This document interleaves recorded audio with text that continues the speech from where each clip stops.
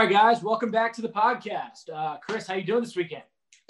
Yeah, well, not good, Clay. This has been the longest week in a long season. This is not good. Damage Yes, control. bad things are getting worse. Really bad games turned into really bad weeks. And, was Alabama that good or is LSU that bad? Yeah, man, I don't – both. Yeah, both. Yeah. There's issues abound. And T-Bob Aver, a while back when the Alabama game got canceled originally, he was like, there's no need to play this game. This game is going to set our program back years. And I was like, whatever, man. Like, if we can keep them under 60 points and, like, get close to the spread, like, it won't be that bad. Everybody knows we suck. And sure enough, we kept them under 60. We got close to the spread. The defense, like, showed some signs of life. But, like, the week that's transpired afterhand is setting our program back years. I want to hear about this life that you saw with the defense because I didn't see a lot of it. Well, the first couple drives. I'm referring specifically to the first couple drives. And, yeah, they scored on every drive in the first half. But, like, we had them in some third and long situations. We were tackling decently. Like, there wasn't too much busted coverage in the first couple. But, granted, they were playing a conservative game, and then they turned the gas on and smoked us. Yeah, I mean, Mac Jones must have been in the locker room sitting there watching Kyle Trask throw for 4 more touchdowns. And it's like, well, shit, now I got to go up against his bad defense. I might as well throw more. And so he did. And Devontae Smith, he came back. It's almost as if he came back for senior year just to kick LSU's ass again. Because he did it last year. We won the game. But he did kick our ass last year. This year, for some reason, Bo Pelini thought it was a really good idea to put Cordell Flott on the best receiver in the country because he forgot that Derek Stingley is good at playing cornerback. Well, I know I've been a Bo Pelini defender more than I should have and said, like, just give him – it looks like it's getting better. It's improving, da-da-da-da. But, like, literally Alabama figured out that if they start Devontae Smith in the slot and then walk him outside, Cordell Flott is going to line up against him in the slot and then won't switch off of him. Yep. And that's exactly what happened. It worked every damn time, and they just threw the ball to him. And Alabama beat LSU so bad that they made Eric Gilbert literally quit the team. Like, what? Yeah. It seems to me like something else is going on there, and I don't know if it was something that happened during the Alabama game or like this week or what, or maybe he wanted to stick around and play the Alabama game and then quit after it. Who knows? But yeah, man, there's nothing. There's no good looks coming from the LSU program right now, and it seems like Alabama set us back 10 years. Yeah, it did feel like that. But you talked about T-Bob Aver, and T-Bob has a radio show in Baton Rouge every morning. But there's a guy named Charlie Hannegriff who has a show later on in the day, and he's like, look, they gave me a little bit of hope, so I'm just going to go ahead and say it. It's not as bad as it seems. LSU has had setbacks before. When Nick Saban got here in the early 2000s, he took over the worst team LSU had ever had under Curly Hallman, which was the last time LSU did not make a bowl. And then 3 years later, LSU was in the Sugar Bowl. And 2 years later, after Nick Saban left, LSU won a national championship. And then 2 years after 2 full seasons after Les Miles was fired, we won another national championship. Like, yeah, you got to hit these next recruits, and you got to hit well, but there is some light that's like, okay, Louisiana's loaded. If you can actually get those recruits and land them and develop them like you have in the past, then it's not quite as dark as it appears. Right now, it looks really dark. It looks really dark in Baton Rouge, and really it looks bright as hell in Tuscaloosa, Alabama. I mean, good God. Yeah. Good Lord. It's insane. Frick those guys. Let's move on. Yeah, let's go ahead. Texas A&M Auburn. This is the battle of like what I would say inept quarterbacks. But Bo Nix, as stinky as he is, he finds a way to look serviceable at home, which I guess is like that's to be expected. But like the guy stinks. Well, they win the game. They win the game if Bo Nix makes one play. He missed a play in the first quarter. The running back running out of the flat didn't have anyone by him like 10 yards in his vicinity. Like they would have had to send a postal service worker to mail him a letter. He was so wide open. And like he missed him. He threw it like 5 yards over his head. Like he got excited. He's like, oh, this is going to make me look sweet. And then Nope, didn't work. Bo Nix stinks. It brought me back to 2010. You know, I mean, like, or the 2010s. I mean, just grind out the game. I mean, yeah, the game was in the 30s, but like, whew, it just pound the rock, play action pass. On both Kellen Mond, he's just kind of there. Yeah, he's the embodiment of like just there. If you ask me, like he's been the starter for 4 years, and maybe that's because the coaches have a lot of faith that he's not going to screw it up or something like that. But like, he's just there. He's basically a game manager, despite what they want you to think about him. And like, even as a game manager, like it just bugs the crap out of me. And I have such passion. Like I really don't like Texas A&M. I like Rush Roberts, but I don't like Texas A&M. And it just bugs the shit out of me when Kellen Mond is standing there with his helmet on and someone is talking to him like Jimbo Fisher. And this is what you get from Kellen Mond. Like, blank face. And he's like, okay. And it's like, what? Yeah, it just drives me crazy, and it shouldn't, but it does. For someone who's there, though, he has amassed a lot of stats. I mean, statistically, he's in the same conversation as Tebow and Dak Prescott. That is BS. I saw them flash that stat. He has 1,000 rushing yards less than both of those guys. That's such BS. They're like, oh, Kellen Mond, Dak Prescott, and Tim Tebow are the only players to pass for, what was it, 7,500 and run for 9,000. 9,000 and rush for 1,000. And rush for 1,500 was what it was. Because he just – but Dak Prescott and Tim Tebow both have over 2,500 rushing yards. No, he's not as good as them. You're talking about 1,000 yards. Like, that is just a benign stat. Like, it's just kind of there, kind of like him. Yeah, it's like that's not just falling forward a couple more times. That's 1,000 rushing yards.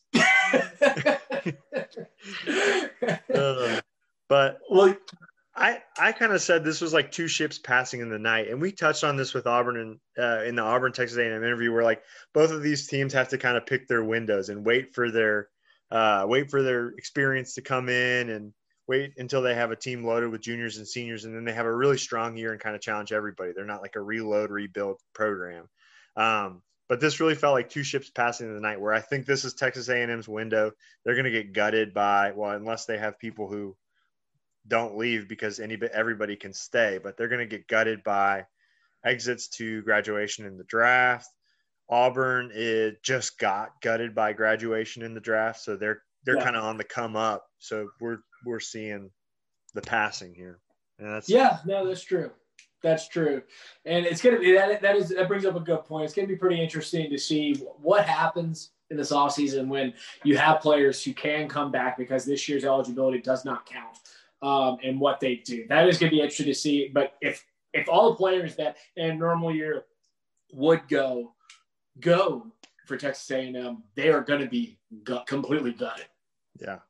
Same with Alabama, I will say. Same with Alabama. Yeah, but completely gutted Alabama is a very different monster from a completely gutted Texas A&M. I don't think you'll have. Oh yeah, I'm not arguing that point at all. I just want to kick Frank a little bit while he's down. Oh yeah. All right. Well, he's not down, but maybe he will be down. Maybe soon. We can hope and pray for it. Man, that 2030 game where we get them back for everything they've done to us is going to feel real sweet. For real. All right, take us through Florida, Tennessee.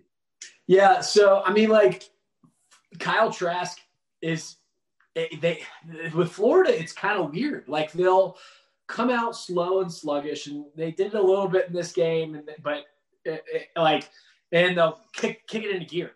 But like, if they do that against Alabama, it's going to be over before they wake up. And like Florida cannot run the football at all. Like they had 29 rush yards against Tennessee, who's not a very good team. Tennessee's lost 7 games in a row.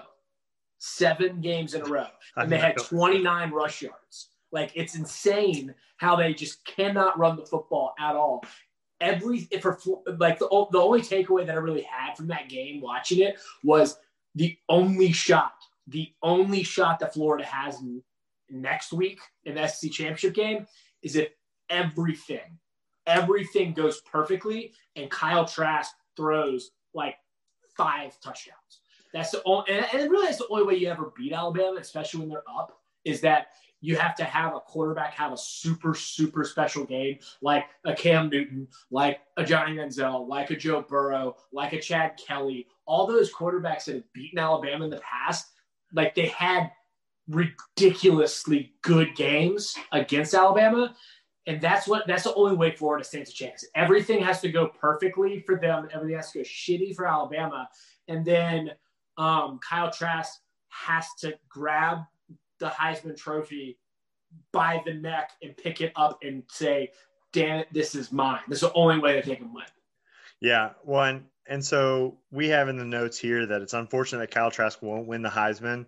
And I maintain that the winner of the SEC championship game, whether it is Florida or not, is going to win the Heisman. But the way we have that worded, there's no shot that all those things go wrong. And like we were saying, like A&M is not the 5th best team in the nation. I'm not so convinced that Florida is not they're not the 6th best team in the nation. Like I think they got beat by A&M. Like they're going to run up and down the field against LSU, but yeah, they are. I just don't see a way they hang with Alabama, and I wouldn't be surprised if it's an uglier game than last year's SEC championship game this year. Well, it's going to be more entertaining. Yeah, for both franchises, for sure. The only thing that I can say that if Kyle Trask wins the Heisman, he has 2 ways to win the Heisman. And a win in Atlanta, and if they lose in Atlanta, but he throws 2 more touchdowns than Mac Jones. Well, and he still has to get through this vaunted LSU defense. Yeah, I mean, God. Since they don't run the ball, he might score 6 touchdowns. Right, exactly. I mean, the reason I bring that point up is like he could have a Lamar Jackson against Clemson type of game where Louisville lost that game to Clemson, but Lamar Jackson was the only reason that Louisville was even a scream away from Clemson in that game. That's the only way. There's the only 2 ways that Kyle Trask can win the Heisman, in my opinion. Yeah. All right. Let's briefly touch on the other 2 games. Mizzou Archie, man. Sam Pittman has those guys fighting. He does, man, and he made a bet on his team. You know, he was like, "Look, guys, we're gonna do it. I'm betting on you guys. I'm gonna go for 2. I'm gonna take the lead, and we're gonna win this damn game." And then, for the first time in the season, Arkansas defense was unable to get a stop in a game where it was really in doubt. You know, they struggled a little bit against LSU, but I mean, really, Arkansas' defense has been pretty solid throughout the year. And then Missouri got the ball with like 40 seconds left and just drove right down the field and kicked the game-winning field goal. Well, that kind of leads into the next point and our interview is that Missouri is sneaky. Just like we said, Arkansas was sneaky. They've won 5 in a row and they're ranked. Like, I think Missouri is a lot better team than anybody's giving them credit for. I think that they snuck up on a lot of people. Yeah. Like we talked about it in our interview with Robbie. He was like, you know, the playoff committee just kind of was like, they're 5-3. I guess you might as well rank them. Let's do it. We did Auburn. Let's do them. Yeah. But yeah. All right. South Carolina, Kentucky. What's your thought on that one? Well, I mean, it was a blowout. I don't really care that much about the game. Like those teams are mostly irrelevant, but especially in this season. But South Carolina hired a new coach. And I talked to Sam, and I was like, look, man, what's your thoughts on South Carolina and the coach? And Beamer is very well received. That's for sure. Really? Yeah. He's he was on Steve Spurrier's staff. And, okay. So Lattimore and Clowney and all those guys really went to bat for him. Was like, y'all need to hire this guy. Okay, that's different what I heard, because I heard, like, every coaching change that happens this year is going to be funded by boosters, and boosters are like, I read someone had an opinion piece, and they were like, the reason boosters spend so much money on firing coaches is because when you're that rich, all you can spend your money on is things that give you joy, and like watching your alma mater win is something that can give you joy. And so someone explained the Shane Beamer hire. They were like, can you imagine having just shelled out $15 million of your personal money to fire Will Muschamp and say, go find someone, and turn around and here we got Shane Beamer, after talking about getting like Brett Venables and all these other big names. It's like some coordinator from the Big 12. Like, so I thought that's interesting to hear. Sam's perspective is different. Yeah. So, well, I mean, and granted, I love Sam, but he's not someone who's paying $15 million for a buyout. So, I don't know if his perspective is different than the boosters' perspective, but from his perspective and from what he's hearing from the fan base, they're super pumped about it. So we'll see what happens. And I mean, he's the son of Frank Beamer. Frank Beamer is a guy who spent like 40 years at Virginia Tech, got them to a lot of very, very big bowl games, got them into national prominence. Virginia Tech is still a relevant program only because of Frank Beamer. Yeah, there's something to be said for that too. And so, if Shane Beamer can do the same thing in South Carolina, good for him. We'll see. All right, let's get into previews. LSU, Florida. Yeah. It's gonna be ugly, man. Yeah, boat race. It's boat race time. I mean, Gainesville Regatta. Wait, what's that? They called it the Gainesville Regatta. Yeah. I mean, look, like Kyle Trask is gonna take this game as an opportunity to say, okay, I have a lead on touchdowns on Mac Jones. I need to extend it as much as possible so I have a shot at winning the Heisman. That's it. He's probably going to throw for 7. And Dan Mullen's going to be like, he's a guy who's going to run up the score. Like Nick Saban had every opportunity and every reason to run up the score, and he did. And you say what you want about him, but he didn't run up the score all that much. Is that going to have to kind of shut it down? Dan Mullen's not going to do that. He's a dick. Yeah. I mean, he's going to run it up. But, I mean, he's got Florida looking good, and they struggled through 2 bad head coaches, but they found their guy, and yet to see if he can get them to the promised land, but he certainly has them playing national caliber football. That's for sure. He's an enigma, though, man. He's an enigma. Like he sometimes they come out pretty much every single game flat this year. It's like, oh, we're Florida, roll the balls out, we'll beat everyone. And they wake up in the second quarter and score like 6 touchdowns in the second quarter, and then in the second half they kind of shut it down. That they did it against Vanderbilt, they did it against A&M, they did it against I did it this week against Tennessee. They're just a weird team. Well, it just reeks of 2012, 2013 LSU, where it's like they don't try in the first half unless they're playing a team that they know is on their caliber, like Georgia, or I'm sure they will against Alabama. Yeah, that's true. And then on the flip side, Coach O's seat is hotter than it's ever been, and he can't seem to find an ice cube. Like every news release, every press conference, every tidbit that comes out, his seat gets hotter and hotter. Yeah. So we did our interview for this game on Monday night. We're recording this intro on Wednesday night. And Wednesday night, LSU decided that we're not going to participate in a bowl game. So, I'm not upset about it because I don't really know if we need to watch this LSU team get dominated again.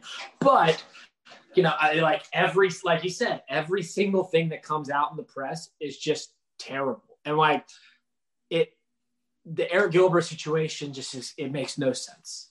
It makes so little sense. And so much of what's happening in Baton Rouge makes so little sense right now. Yeah, it's mind-boggling. And to think that like 9 months, or I guess it's December shit, 12 months ago, we were saying like LSU's going to go on a Death Star run. They're the team of 2020. This will never end. O's the guy. He's not going anywhere. He's building it like crazy, and then just sucks. Yeah, it does. It really does. But hey, look, let's get into a game that's not going to bum us out. Yeah. And it's the only ranked matchup of the week. You know? Woo! Yeah, crazy. ranked Missouri matchup time, versus baby. Georgia. When we decided to cover this game, it was like, okay, we've covered Missouri once, we've covered Georgia a lot, but like we wanted to get a second game, and then all of a sudden it like fell on our lap. We're like, oh wait, there's a ranked matchup now. Let's go. Hell yeah. Yeah, no, and we talk about it a lot. I think we say flea flicker in the 20-minute interview more than I've ever said flea flicker in my life. But like Eli Drinkwitz, the thing about Missouri, and they were like this with Barry Odom, but they're fun. They have some kind of like fun edge to them. And the offense Eli Drinkwitz has running up there is like, it's fun, man. They're running multiple reverses. I'm sure we'll see a flea flicker against this UGA defense. Like, they are, as nerdy as he is, man, they're playing fun football. Yeah, man. Like he has found a way to motivate those boys to play. And I don't know how long he's going to be in Missouri, because what he's done there in such short order with very little talent, because he doesn't have a lot of talent, because he came in pretty late, it's remarkable. Yeah. Yeah, but I mean, speaking of how well he did, Missouri is like crushing it at the head coaching hires. Like, I know they just fired Barry Odom, but like he had a really good run too. And they're not a big name football school. It's not like they can go out and get whoever they want, but they're finding their spots and doing a really good job at it. Barry Odom was good for like a year or two, and the wheels. He took over for Pinkel, and then the wheel after Pinkel's guys left, the wheels kind of fell off, and now Barry Odom's a good defensive coordinator. But he struggled to run the program. But look, like let's talk on the other side of the ball, because this is really the good team. I mean, Missouri is a good team, but they're very gimmicky. Georgia's a legitimate power, and JT Daniels has figured out a way to convince Kirby Smart to throw the football, to bring the Georgia offense in this 21st century, and it's not painful to watch now. Like, they're actually good on offense. Yeah, they're going to look even better once they get Eric Gilbert on that team. Yeah. God. I hate them for that. I hate them so much. But the thing about Georgia is, and they recruit like crazy. They're always at the top of the recruiting standings, but they never have a player who's like a household name. You know what I mean? Like LSU had Joe Burrow and, many names that we know, and then Alabama always has like a Mac Jones, a Tua, a AJ McCarron. Florida has, the Tebow factor, but then Kyle Trask and all these other names Kyle Pitts, like you really know about. Georgia is just a machine, and they chew you up and spit you out, but like they're like a faceless machine, and they just have dudes all over the field, but they're never like household names. And I don't know what it is about it, but I thought that's interesting.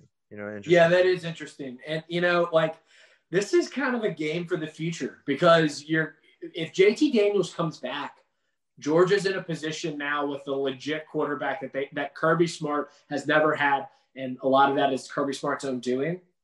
But if JT Daniels does come back, he could be what Justin Fields could have been for him. Yeah. And, like if he does come back, and Missouri seems to be trending in the right direction, he's a guy, like this is a game for the future of the East, because we talked about Texas A&M getting ravaged in the NFL draft. Florida does not have a lot of talent returning next year either. Mm. And so we're going to have next year, you could realistically see this matchup next year being the battle for the East crown, which has, I don't know if this has happened. That's happened since Missouri last represented the SEC East in the first 2 years. That was 9 and 8 years ago. Yeah. Oh, that's still crazy to think about. But okay, yeah. Oh man. All right, let's kick it to the fans. Yeah, we're petering out here. Let's kick it to the fans. See you on the other side. All right, welcome to the fan interview for this week. One of two. The first interview for this week, we've got LSU in Florida, part 2. Our second week covering this show after it originally got, this game after it originally got canceled by COVID. Joining us from 2 tailgate accounts, we got Tailgate Florida. Dom, thanks for coming on for the first time. Thank you for having me. Yeah, absolutely. And then from LSU, third time on the show, Max from Tailgate LSU. Thanks for coming on, Max. What's going on, guys? Thanks for having me back. Hey, guys. So this game's super interesting. Obviously, these two fan bases, they're both the 2 most hated fan bases from where I sit, and I watch these fan bases interact with other schools. They're the 2 most hated fan bases across the conference. So I'm going to start with Dom. Dom, in your opinion, what makes Florida so widely hated amongst everyone? So we've interviewed a lot of SEC East teams, and they kind of like are indifferent about the other schools. They just are like, yeah, I respect Georgia, I respect Tennessee, but fuck Florida. So what's the deal there? I think it stems back from, the 90s with Steve Spurrier trying to run up the score and just having that kind of arrogant attitude about Florida football, and we're going to try and drop 60 on you. And then on top of that, it transforms to nowadays where we have Dan Mullen, and he's known to drop a couple of one-liners, but also like in game on the field, Florida wins games against teams in the most ridiculous of ways. Like we beat Tennessee on a Hail Mary in 2017. We beat Tennessee on a 4th and 14 in 2015. We've come so close to losing to Kentucky each of the last, 4 years, 17, 18, 19, and, maybe not 20. But we just have very creative ways of winning games, and I think that irritates a lot of fan bases, and then probably comes on a little bit of the fans themselves, and people probably just think we're overrated. So my observation here as a non-professional is that the Florida football players are like meaner. Why are they so mean? Yeah. That's a great question. I think some of it depends on the whole DBU. So Florida versus LSU this week, it's a battle of DBU. And this year. Yeah, not this year.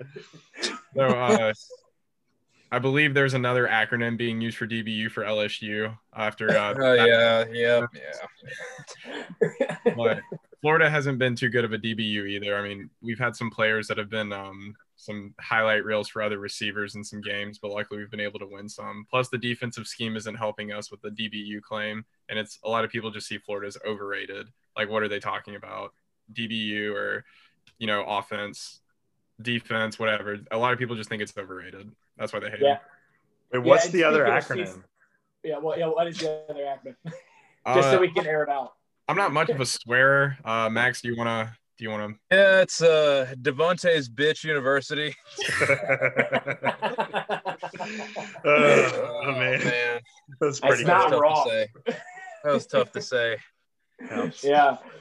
I mean, going back to Steve Spurrier, man, I remember in the late 90s, he was up by like 35 in Baton Rouge playing LSU and ran a double pass trick play in the 4th quarter to go up by 40. I think that you're right. I think that a lot of the animosity comes back from the 90s with Steve Spurrier and running up the score. And then there's a little bit of Urban Meyer there too. He did a little bit of that himself. So kind of rekindled some of that hatred. Totally agree. Yeah. So Urban Max, Meyer definitely did some of it. Yeah. Yeah. So Max, what do you hate about LSU fans? Like, why does everyone hate LSU? Because everyone hates LSU. Like Alabama fans, they're undefeated. They're probably the greatest team ever, minus 2019 LSU, and they're celebrating, ripping their shirts off as Devontae's mossing Jared Stingley in the back of the end zone. Like, why do fans hate LSU so much? So I've seen one guy actually had an interesting theory on the Bama thing, on the whole Alabama fans. He said the 2019 LSU team is better than any team Bama's ever fielded, and they can never get over that, and that's why they hate us so much. But personally, I just think it's the way the fans act. I mean, we have gotten Alabama has run through us like a freaking pizza for 10 years, and after the 2019 game, we act like we've owned them for the last 3 decades, and we barely beat them by 5 points with Tua on a gimp leg. And And so, I mean, it's just kind of a combination of the way the fans act all the time at the game, you know, whether it's a blowout in one favor or the other. The fans, including myself, always seem to have an excuse for every single loss that we have, whether it be a bad call, a lucky play, an injured player. LSU fans can be a lot to handle sometimes. And then there's a lot of I notice LSU players are very, very active on Twitter, especially when the whole DVU conversation comes up. We got a lot of characters that do not shy away from confrontation over social media. I'll say that. Yeah, there's definitely some truth to that. With guys like Jamal Adams in the league, never shying away from an argument. But in the same vein, you know, you got C.J. Gardner-Johnson representing Florida. I mean, I'm a Saints fan, and that dude can talk some shit. I love him now, but I hated him whenever he was in Florida. I just want to know what he's – I want to know what he's telling these guys. He gets everyone to swing first on him. He's like the – Javon Wims was incredible. Oh, yeah. If there was one person to mic up in the NFL, I think I would pick C.J. Gardner-Johnson. I got to know what he's saying. I just want to say this as a side note. I find it really funny that the Javon Wims, C.J. Gardner-Johnson happened the week right before Florida, Georgia, and now Russell Gage and C.J. Gardner-Johnson got into it the week right before LSU and Florida. Oh, that's a good point. He's picking his targets. Another I guess I made an observation about Florida. I should make one about LSU. Is like we have won a decent amount of national championships in the last 20 years, like in the modern era of college football. But like LSU fans and myself included act as if we're like in the same conversation of as Clemson, Georgia, Alabama, or whomever is like in that top tier. But I mean, barely, because we got one in 03, 07. Got close in 11 and then 19. It's like they're so sporadic, but we act like we're, you know, cream of the crop. Maybe that has something to do with it too. Probably. But I mean, it's deserved. We're cream of the crop. So. And then viral locker room videos, right? LSU's 2019 win. Roll Tide. Oh yeah. Yeah, man, that didn't help. Yeah, it's kind of. I would try and walk that back if I could. So, all right, let's move on to question 2, and this is kind of focused at Florida with a rebuttal option for Max here. But Kyle Trask is currently having a Joe Burrow type ascension. You know, from relative obscurity, a decent season last year, kind of came from nowhere, but wasn't setting the world on fire. But this year, he's really made that next jump and is really kind of lighting it up. So, Dom, talk to us about the comparison of Kyle Trask to Joe Burrow and whether or not you would, you know, trade the two if you had the option. Well, Joe Burrow, incredible athlete. He's a little bit more lighter on his feet. Kyle Trask, as much as we try to hype up his athleticism, he's not one of the best runners in the world. They both throw accurate targets to their receivers. Kyle Trask and Joe Burrow have very talented receivers at Florida and LSU, respectively. Kyle Trask just seems to be developed. One of the attributes of being under Dan Mullen, Joe Burrow had Joe Brady at LSU. Joe Burrow also was in a good scheme with a very great offense with a lot of talent around him. Dan Mullen's helped, you know, Kyle Trask doing that, putting Kyle Pitts around him with Trayvon Grimes and just developing the offense. Kyle Trask has a little bit more time. So it was honestly, from a Florida standpoint, it was only a matter of time before he started doing something in games. I think throwing like easy 15-yard passes, 20-yard passes. You know, Dan Mullen's not really big on going deep. He just kind of puts the best guys out in the field, and he schemes around his guys who he has. And LSU does a really good job of that as well. So the similarities are definitely there. Kyle Trask isn't getting a lot of help with the stat padding like maybe Joe Burrow was last year. What's that padding to Joe Burrow get? Come on, wait, hang on. Okay, Joe Burrow overall is like, maybe it wasn't really stat padding, but Joe Burrow throwing 6 touchdowns against Vanderbilt, you know, 6 touchdowns against Georgia Southern. Kyle Trask throws 3 touchdowns against Vanderbilt. Dan Mullen's like, all right, buddy, you're out. Emory Jones in. Because we have to satisfy Emory Jones because he's going to be the next guy next year, and we can't have him transferring. Well, see, The key to that is to have a subpar defense, and then Kyle Trask needs to keep throwing touchdowns. Like the equation is simple.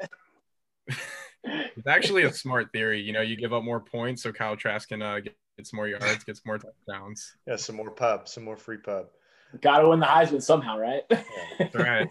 Max, take us to the flip side of that. I mean, compare Kyle Trask and Joe Burrow from your eyes, and I think I know your answer, but would you swap them? So no way I would ever flop anybody for Joe Burrow, especially in that 2019 scheme. I will give Kyle Trask a lot of credit. I'll say this for both Burrow and Trask, it would take a lot for someone to screw up the situation they were in with all the help they had around them. But I mean, they both have done a tremendous job of executing the game plan that they've been given. With Burrow, you had, Terrace Marshall before he got hurt and kind of had a couple of bad games in the first 3 games this season. It was looking like he possibly could have been a Biletnikoff finalist. And on top of that, he was the 3rd receiver in that Joe Burrow offense. So Joe had a ton of talent around him. And then you look at Kyle Trask this year, and he's got guys like Tony and Pitts and Grimes. And last year he had Tyree Cleveland. And, I think they're both very good fits for the offensive scheme they're trying to run currently. However, the one thing I will say that Kyle Trask may lack in a Heisman type discussion is that magic kind of playmaking ability. Like Joe Burrow against Georgia in the SEC championship in 2019. That's a play only Joe Burrow can make. Some of the stuff Cam Newton would do, or Johnny Manziel against Alabama, just kind of stuff like that. That might be the one area where I say Kyle Trask lacks. I kind of feel like his performance will go as far as his line allows it to, and that's not to take anything away from Kyle Trask. He's great in the pocket, but he's not someone who's going to scramble out of 3 tackles and throw it across his body 40 yards downfield for a touchdown, Well, one thing that Chris kind of highlighted throughout that, or to ask this question, is both these guys came from complete obscurity. I mean, a guy like Kyle Trask literally did not start a single game in high school, and his first start came as a redshirt junior in Tiger Stadium. Like, that's just absolutely ridiculous story. And now he's the odds-on favorite to win the Heisman. I mean, Dom, I don't think that you covered this, but do you think that Joe Burrow could do what Kyle Trask is doing this year in Dan Mullen's offense? Definitely. Joe Burrow would probably throw 70 touchdowns in Dan Mullen's offense. Dan Mullen is making a lot of really maybe decent. I'm not saying Kyle Trask is decent. I think Kyle Trask is really talented, but Dan Mullen has made Alex Smith look elite. Not saying he isn't. He's made Nick Fitzgerald look elite. Dan Mullen has made a lot of players look very, very elite because of scheme. So I think Joe Burrow, because he's very talented, Joe Burrow would probably throw, 70, 80 touchdowns, break a record, drop 60 on Bama. Who knows? I'd love to see Dan Mullen and Joe Burrow in an alternate universe. Kyle Trask, I agree with Max on he's not really going to do too much of the gifted, abilities, but he can punt, pin Tennessee down at the 3. Hey, that was an excellent shout out of Nick Fitzgerald as a nobody, because he came across his Twitter a little while ago, and it wasn't too long ago he was torching LSU.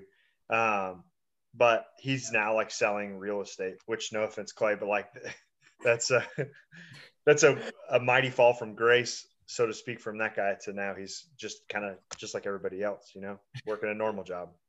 Yeah, for those of y'all who don't know, my normal job, not my podcasting job, is to sell real estate. So, guys, Dan Mullen's been at Florida for this is his 3rd year, and Orgeron's in his 4th year. So Dan Mullen's a year behind Coach O. Obviously, in Coach O's 3rd year, LSU wins the national championship, undefeated season, 15-0, greatest season arguably ever in the history of college football. Dan Mullen's doing some great things right now, not quite to what Orgeron did last year. I think Orgeron had a lot of help in that last year. Max, long term, who are you thinking? You think we should stick with Coach O, or would you prefer to have Dan Mullen right in the ship? That's tough to say, because it's tough to say how much of this season can be chalked up to – it's tough to say how much of these last 2 seasons can, A, be chalked up to how much help Coach O had around him, and B, how much of this season is just COVID, losing 30 players, losing your whole coaching staff, not having an off season.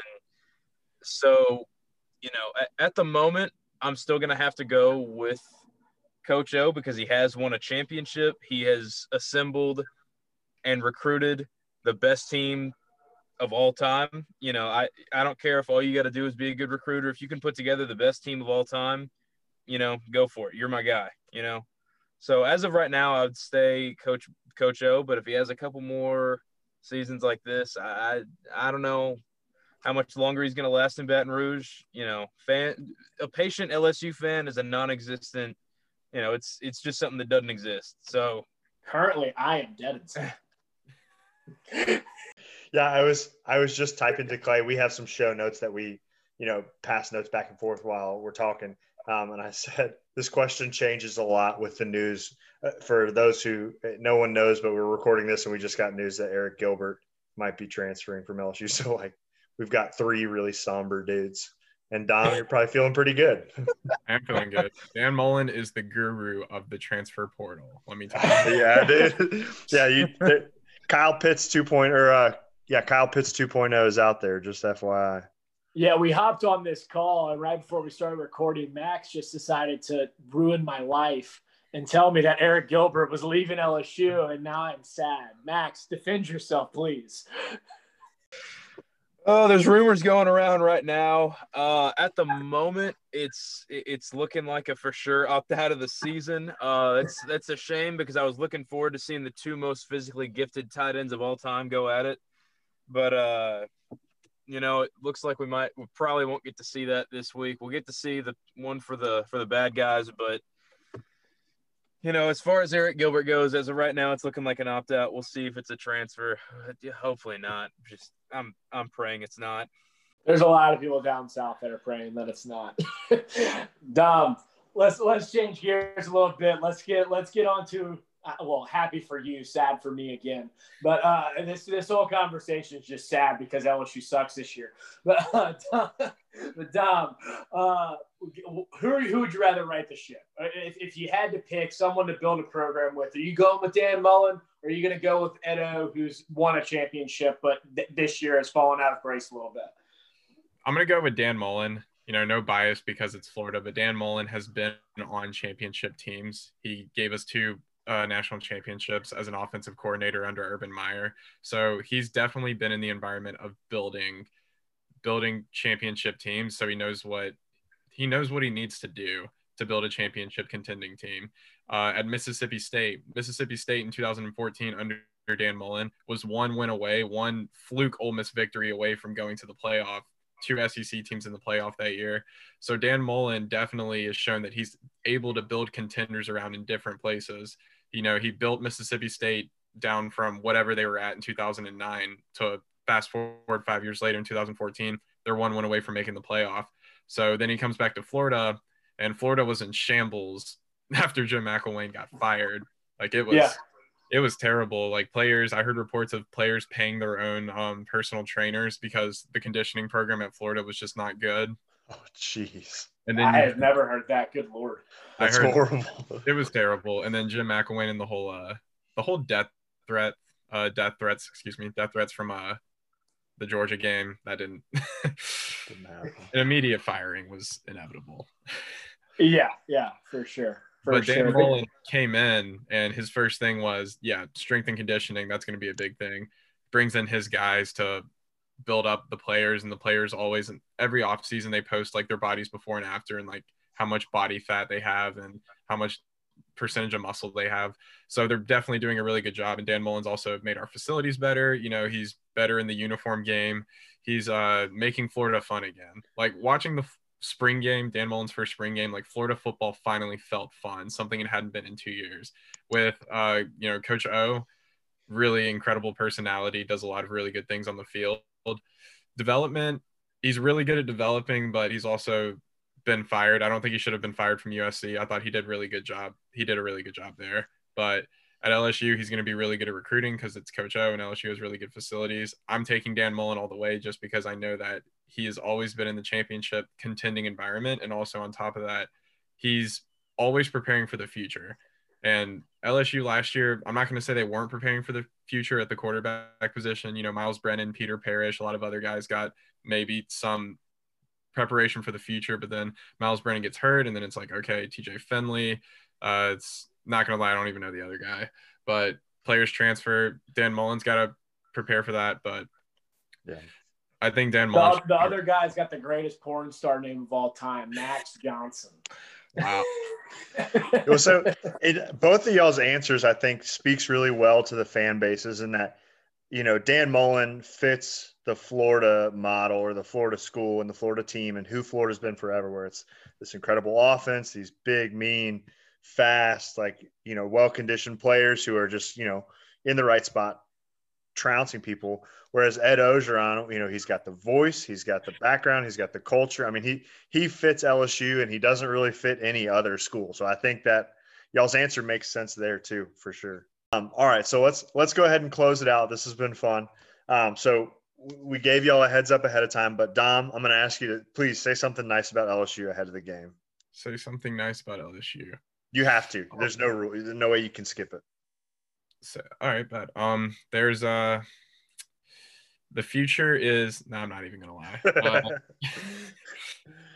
LSU plays every team very hard, which is honestly scary because I'm not going to wake up on Saturday thinking that Florida's going to beat LSU by 40. LSU they dropped 14 points on Alabama, or 17, but the first 14 was scary because I was like, wow, they're actually moving the ball. I watched the LSU Texas A&M game. LSU versus Auburn was close for, a cup of coffee a little bit, but LSU plays every team very close. And that's kind of scary. And it's kind of more scary when you realize that if your team loses one more game, they're out of the playoff. Yeah, there's kind of like a sleeping giant. If they could just figure it out, they've got the talent to do it, but yet to see them figure it out. I think Dan Mullen has them headed in the right direction, for sure. He's really found a way to, like Don was saying, bring back the old Florida offense that puts up 40 points a game. And then on top of that, Kyle Pitts is the best college football tight end I've ever seen. He's a freak of nature. He's incredible. All right, just got to get him in space. If Dan Mullen can get Kyle Pitts in space versus Alabama, because on the field, we know how it looks, Alabama versus Florida, but Dan Mullen has to scheme if he wants to beat Alabama. LSU too, we're not, I'm not sleeping on LSU, but if you want to beat LSU and Alabama convincingly to get into the playoff, you just got to put your playmakers in space. Kyle Pitts, get Kadarius Toney the ball in any way possible. This is the first year in a while that he's actually given Kadarius Toney the ball as much as he needed it. He's another Percy Harvin, essentially. If he gets his playmakers in space, just hopefully watch out. All right. Well, this has been really fun. Hopefully it's not a bloodbath on Saturday, and it is a close game, but we'll just have to wait and see. Appreciate it, guys. Thanks for coming on. Hey, guys. Thanks for coming on. Appreciate the time. Thank you, guys. All right, Max, close us out. Say something nice about Florida. All right. Welcome into our second call of the week. And, maybe we should feature this one first because we're recording this on Tuesday night. CFP rankings just came out, and we have a ranked matchup this week between Mizzou and UGA. From UGA, we've got the guys from UGA Tailgate, Parks and Hayes. Welcome back, guys. Yeah, thanks for having us. Good to be back. As always. And then representing Mizzou, longtime guest, but he came on a show that we haven't released because it was a practice episode. Robbie, thanks for coming back on to talk Mizzou with us. Yeah, no problem. Happy and surprised to get the call, but hey, here we are. Yeah, seriously, who would have thought coming to this season that Missouri is in this spot? I mean, we were joking in our preview when we did a test run. We were like, yeah, I mean, Missouri's going to maybe not win 2 games. And now here you are about to be over 500. Who would have thought? Not me. So, Robbie, since y'all are the surprise team, I want to talk about y'all's quarterback position. I mean, there's been some fluctuations there. I think y'all started a true freshman against LSU. Seems like things have kind of settled down. Where's the fan base's emotions, and what did you go through when you were going through that process of discovering who the quarterback should be at Mizzou? Yeah, so we started out the year, and they were starting Sean Robinson, who's a transfer from TCU, and he just seemed to not be able to throw the ball down the field, and it kind of made our offense pretty predictable, and it just wasn't good. And every time they brought in Connor Bazelak, who's our quarterback now, he's a redshirt freshman, and he'll actually be a redshirt freshman again next year, since this year doesn't count against eligibility. But he would come in the game, and it would just seem like the offense clicked more. And he did that against Tennessee, like halfway. I think it was like halfway through the game or late in the second quarter or something. And from there, I was like, man, if they had only brought him in earlier, what would have happened in that game? And now I think that even more because of how this season has gone so far. I mean, we don't lose that much anymore, I guess. So that's kind of fun. That's always key. If you're not losing as much, it's always fun. Yeah, that's right. What a nice little cool, man. We're not losing football games. This is fun. I told you guys when we were on that test run or whatever that, this year was kind of just like, whatever, first-year head coach in the middle of the pandemic. We'll see what happens. And this is pretty much best-case scenario right now. And I wouldn't have thought that we could beat LSU either, but I mean, that's a whole nother story for you guys. We don't want to talk about it. Yeah, we don't talk about that very much. It's like Eli Drinkwitz has figured out a way to trick those Missouri players into not thinking that he's a nerd, which is very impressive on him.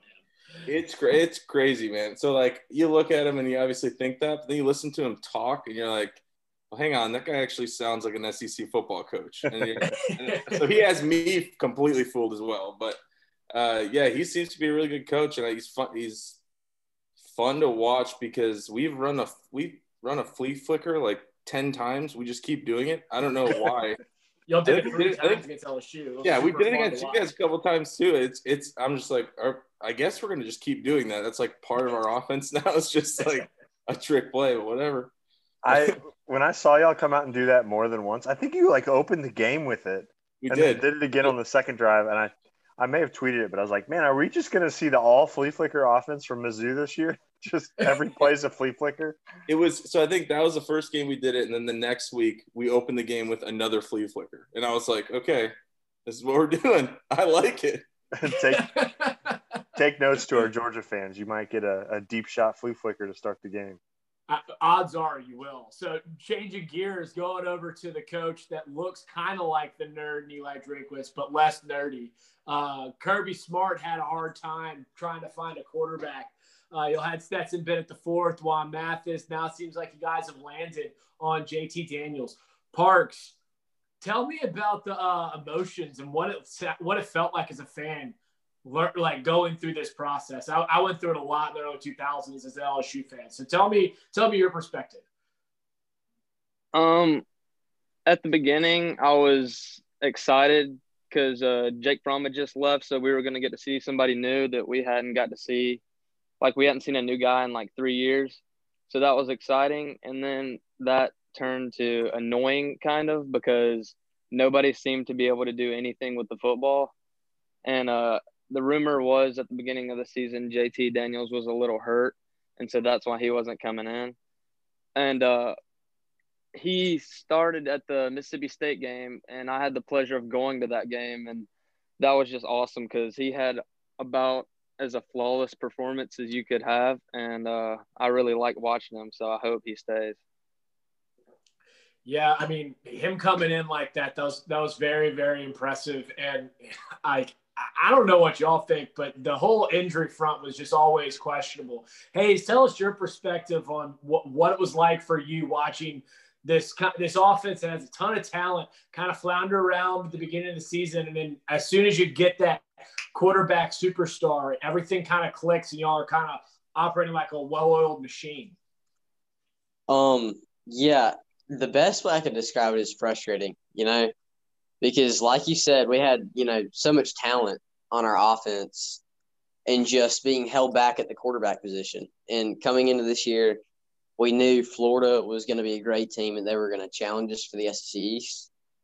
And in Jacksonville, in that game, we saw the quarterback position, kind of hold our offense back and kind of change the outcome of that game. Because I think we threw the ball passing through the air. We went 9 for 29 with 2 touchdowns and 3 interceptions, which just shows, how ineffective we were moving the ball. And we couldn't keep Kyle Trask off the field, which ultimately, kind of lost us the game. And it was just frustrating as a fan because you're sitting there thinking, we have a 5-star, JT Daniels, sitting on the bench, and we're thinking, Kirby, what are you doing? And then he comes out and performs great against Mississippi State. And so it's a little too late. I'm glad we found our guy, but you're sitting here thinking, like, why didn't we have JT Daniels playing against Florida, compared to Stetson Bennett, who has been struggling all year? Yeah, I mean, Stetson Bennett's story is a good story for sure, but at a certain point, you gotta kind of cut bait if it's not working for you. And I mean, I can definitely understand where you're coming from. Having Kyle Trask stay on the field for a long time is a recipe for disaster. He's very good at football and very good at what he does. But, I mean, having JT Daniels back there and just kind of riding away, and then, you see clips coming out, Juan Mathis warming up in that game to go replace Stetson Bennett, and he pegs a facilities guy or a girl in the head warming up because he can't hit JT Daniels who's standing 10 yards away from him. I mean, it was just kind of an embodiment of how difficult of a job he had coming in and why JT Daniels wasn't playing. It's very confusing. And what was more annoying, like you said, was about the questionability of if JT Daniels was hurt or not. Because, Kirby would kind of beat around the bush after every game. Questions would be, why isn't JT starting? Because our offense is struggling. And he'd say, well, we feel like DeJuan and Stetson give us the best shot to win, which cannot be true. I refuse to believe that is true. So we never really know why JT was sitting. I think it's because he wasn't fully recovered. But it is very aggravating that Kirby wouldn't come out and, say that or give us the truth. Yeah. Well, so, okay, let's stay with Georgia and kind of talk through the season as a whole. Get off the quarterbacks and talk through the season. So, Georgia, 6-2 coming into this game, some upsetting losses to arguably the two best teams in the SEC. Actually, I wouldn't even say it's arguably the two best teams in the SEC. So, you guys have a really, really kind of tough schedule to deal with. But Mizzou is sneakily 5-3. They, haven't lost many games, but they've had a lot of interruptions. So, it kind of went under the radar. Are you feeling confident that, going into this week that you're just going to kind of walk all over Mizzou like Georgia always seems to do, or are you a little nervous about how this shakes out?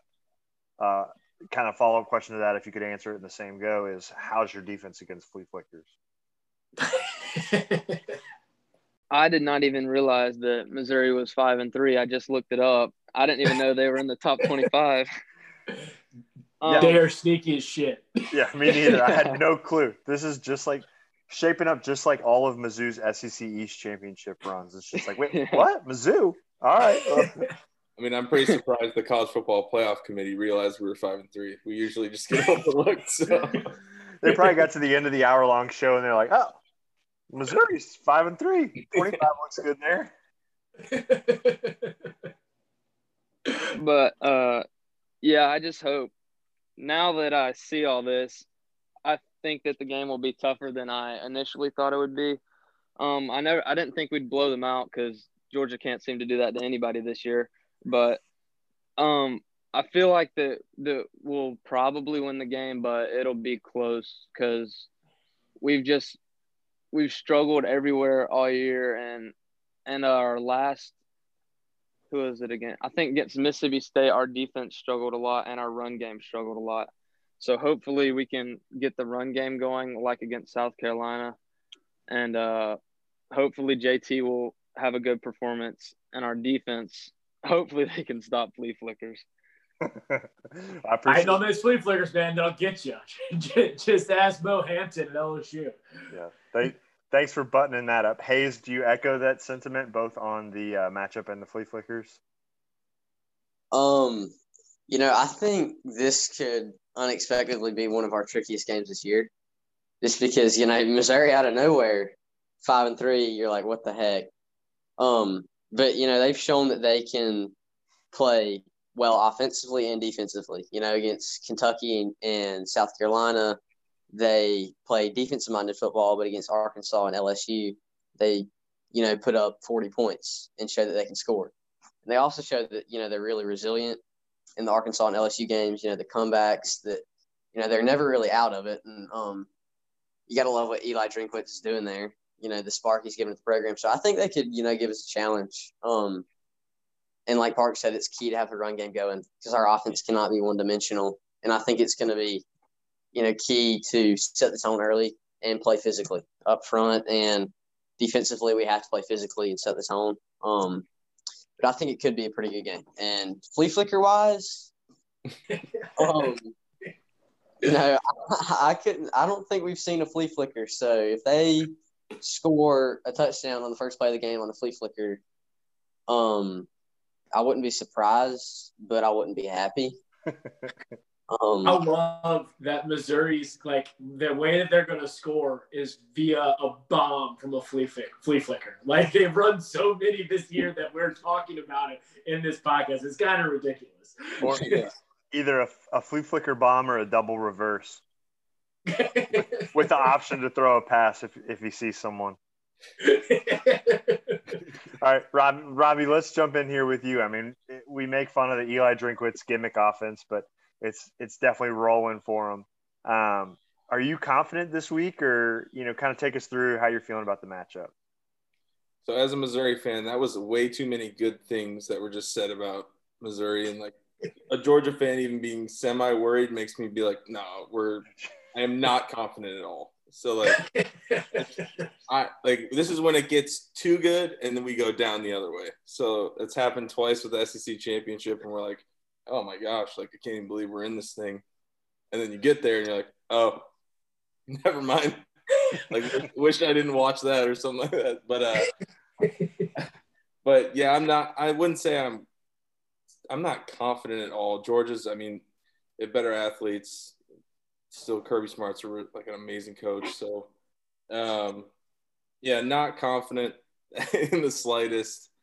But if it happens, this season again, it's kind of just hey, if he wins, he wins. And we're last week after we won, they just announced they're going to build a new indoor facility for just the football team, which we currently don't have. All of our sports kind of share a facility. So those little things that most SEC schools have, we're still trying to get to that level. So as of right now, that's a bigger win for us this year. If our athletic department committing further to the football team and the head coach, that's what we're concerned about. So the rest of the season for me, obviously I want to win, but it's gravy if we do. And if we beat Georgia, I don't even know what to say after that.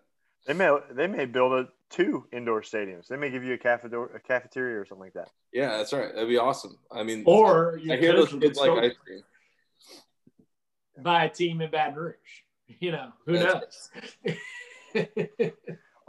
So, Robbie, we'll stick with you. Obviously, Mizzou's got 3 losses. They're out of playoff contention. Florida's already clinched the East. So basically, you're like you said, you're playing to win, just to add some stuff, just to add some benefits to Eli Drinkwitz's resume, and maybe add some indoor facilities and cafeterias, like Chris was saying. Where do y'all go from here? What's in the future? Do you think that there's a bright future ahead, or do you think that Eli Drinkwitz gets stolen away? What do you think? You don't even say that, okay? that is obviously, that's our biggest fear currently. He's locked in for, I think it's 5 years or something like that, but recruits are starting to buy in. We have one of our best recruiting classes somehow during a pandemic, so that's another thing he's doing really well. I think we crept in the top 25 in Rivals rankings or 247, one of those. So we're usually in the 45 to 50 area. So he's done an amazing job with recruiting during this.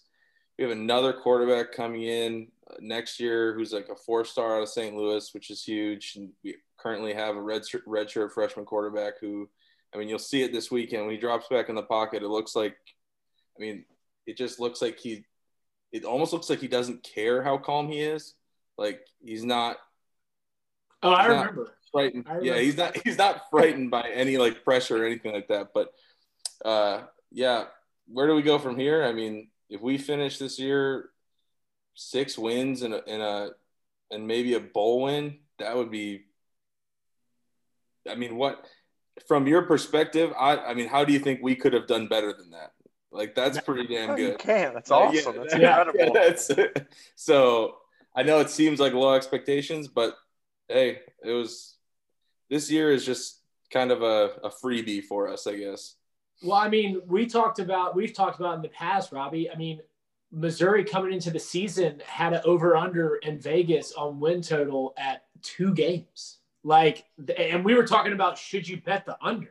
Like, that's crazy that they've turned it around this well. And I mean, Eli Drinkwitz, he's definitely a hot commodity. I mean, pay the man a lot because he's a really good coach, and what he's done in a very short period of time is very impressive. That's for sure. Yeah, I guess, I mean, openings, like you see, I mean, if Harbaugh ends up getting fired or something like that, openings at like Michigan, schools like that kind of scare me a little bit because like they might try to grab like the new hot name. But, so what's his backstory? I know he came from App State, but what's his backstory past that? Because he was only at App State for a year.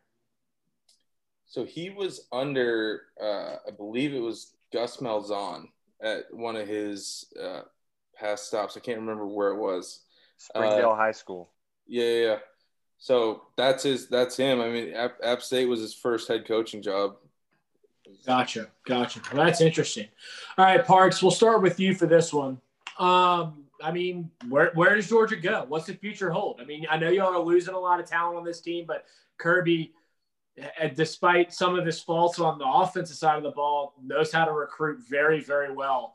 So I'm sure that y'all are not really going to be doing a rebuild, but y'all are going to be reloading. So what do you expect in the future? I expect in the future to be contending for the East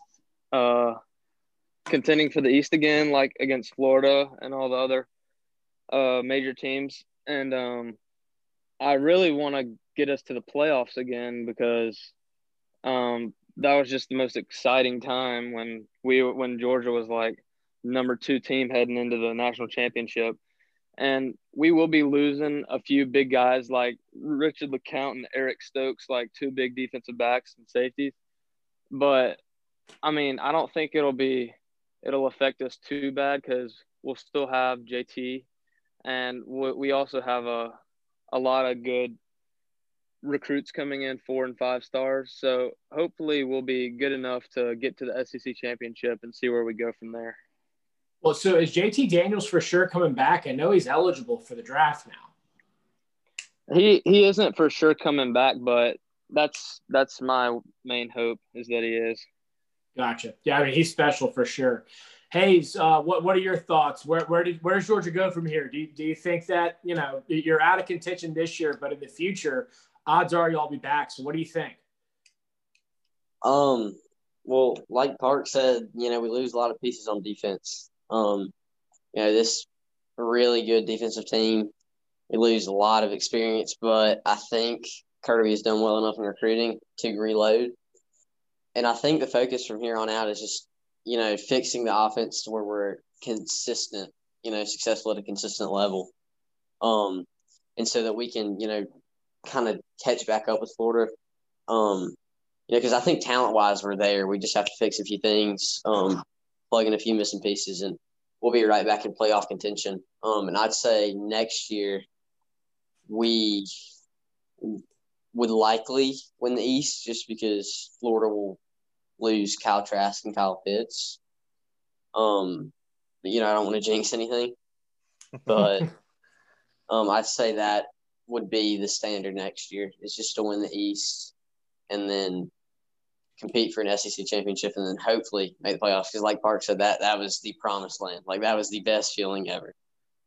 Yeah, it is an incredible feeling. And one thing about Florida to compete in the East for sure is that Florida is going to be ravaged next year. They're not going to be returning a lot, and they do not recruit as well as Kirby. So I think that you're right there.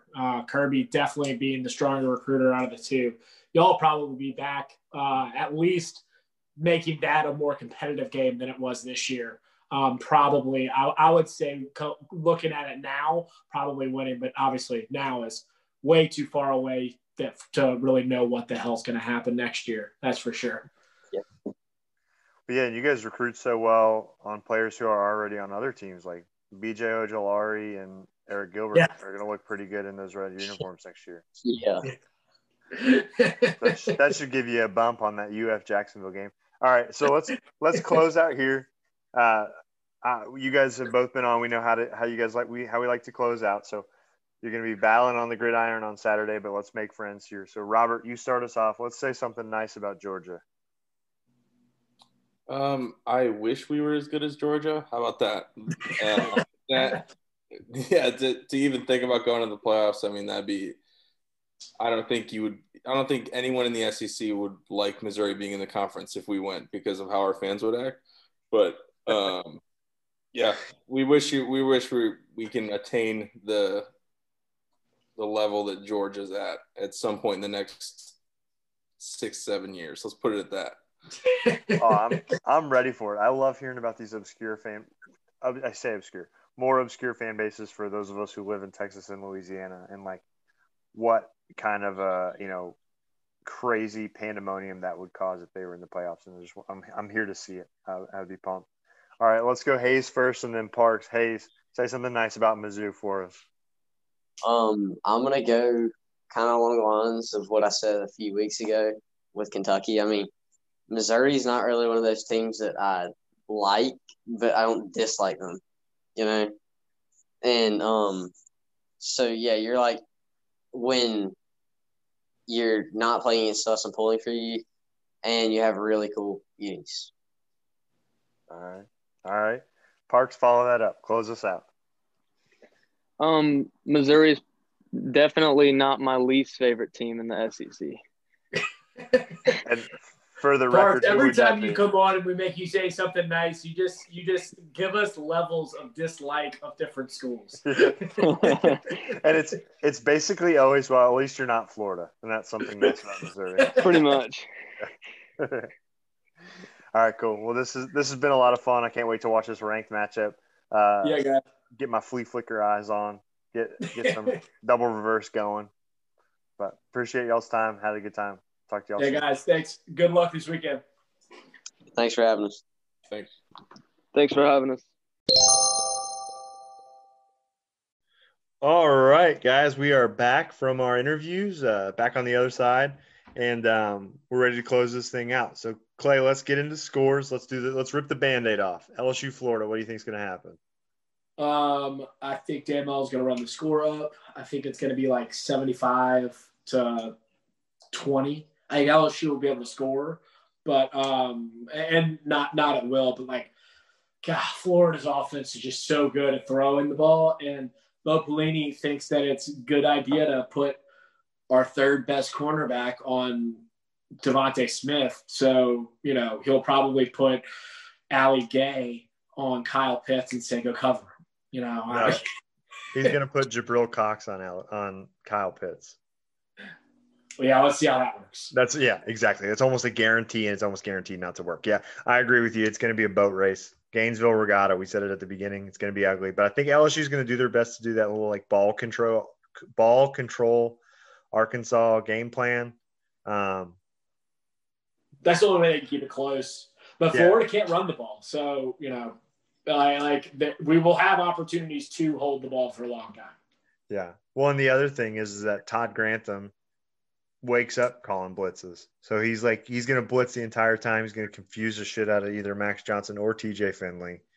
Nothing good is going to happen. He confused Joe Burrow. So if he can confuse Joe Burrow, he can definitely confuse either true freshman, whoever starts. Yeah. So a boat race there. What about UGA Mizzou?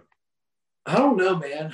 I don't know. I think that this is a very, very sneaky game. Eli Drinkwitz seems to be able to find ways to exploit defense's weaknesses, kind of like Lane Kiffin can, like in ways where the average eye doesn't really understand it or see it, but he's got a way to find it. And then he runs these gimmicky plays that like have always been the chagrin of Nick Saban and Kirby Smart's defenses in the past. Like it's like these gimmicky plays that like shouldn't work in no situation ever. but for whatever reason, because they're so disciplined, they forget the backdoor cuts or whatever the hell. And so I think Missouri could keep it close. Georgia's just way more talented, so I think Georgia's going to win. But Missouri, this is a sneaky game. I mean, Missouri's on a hot streak, and but JT Daniels with that Georgia offense is very good. Yeah, I think Missouri's going to walk out of the locker room and punch him in the mouth, and is going to make it look ugly for maybe like a quarter and a half, but then Georgia's going to buckle down, figure it out, and just run away with it. Yeah, I think you're probably right. All right, well, cool. It's been brutal from a drama and team perspective, but this has been another fun one. So yeah, thanks for listening. Thanks for listening, guys. Tell your friends.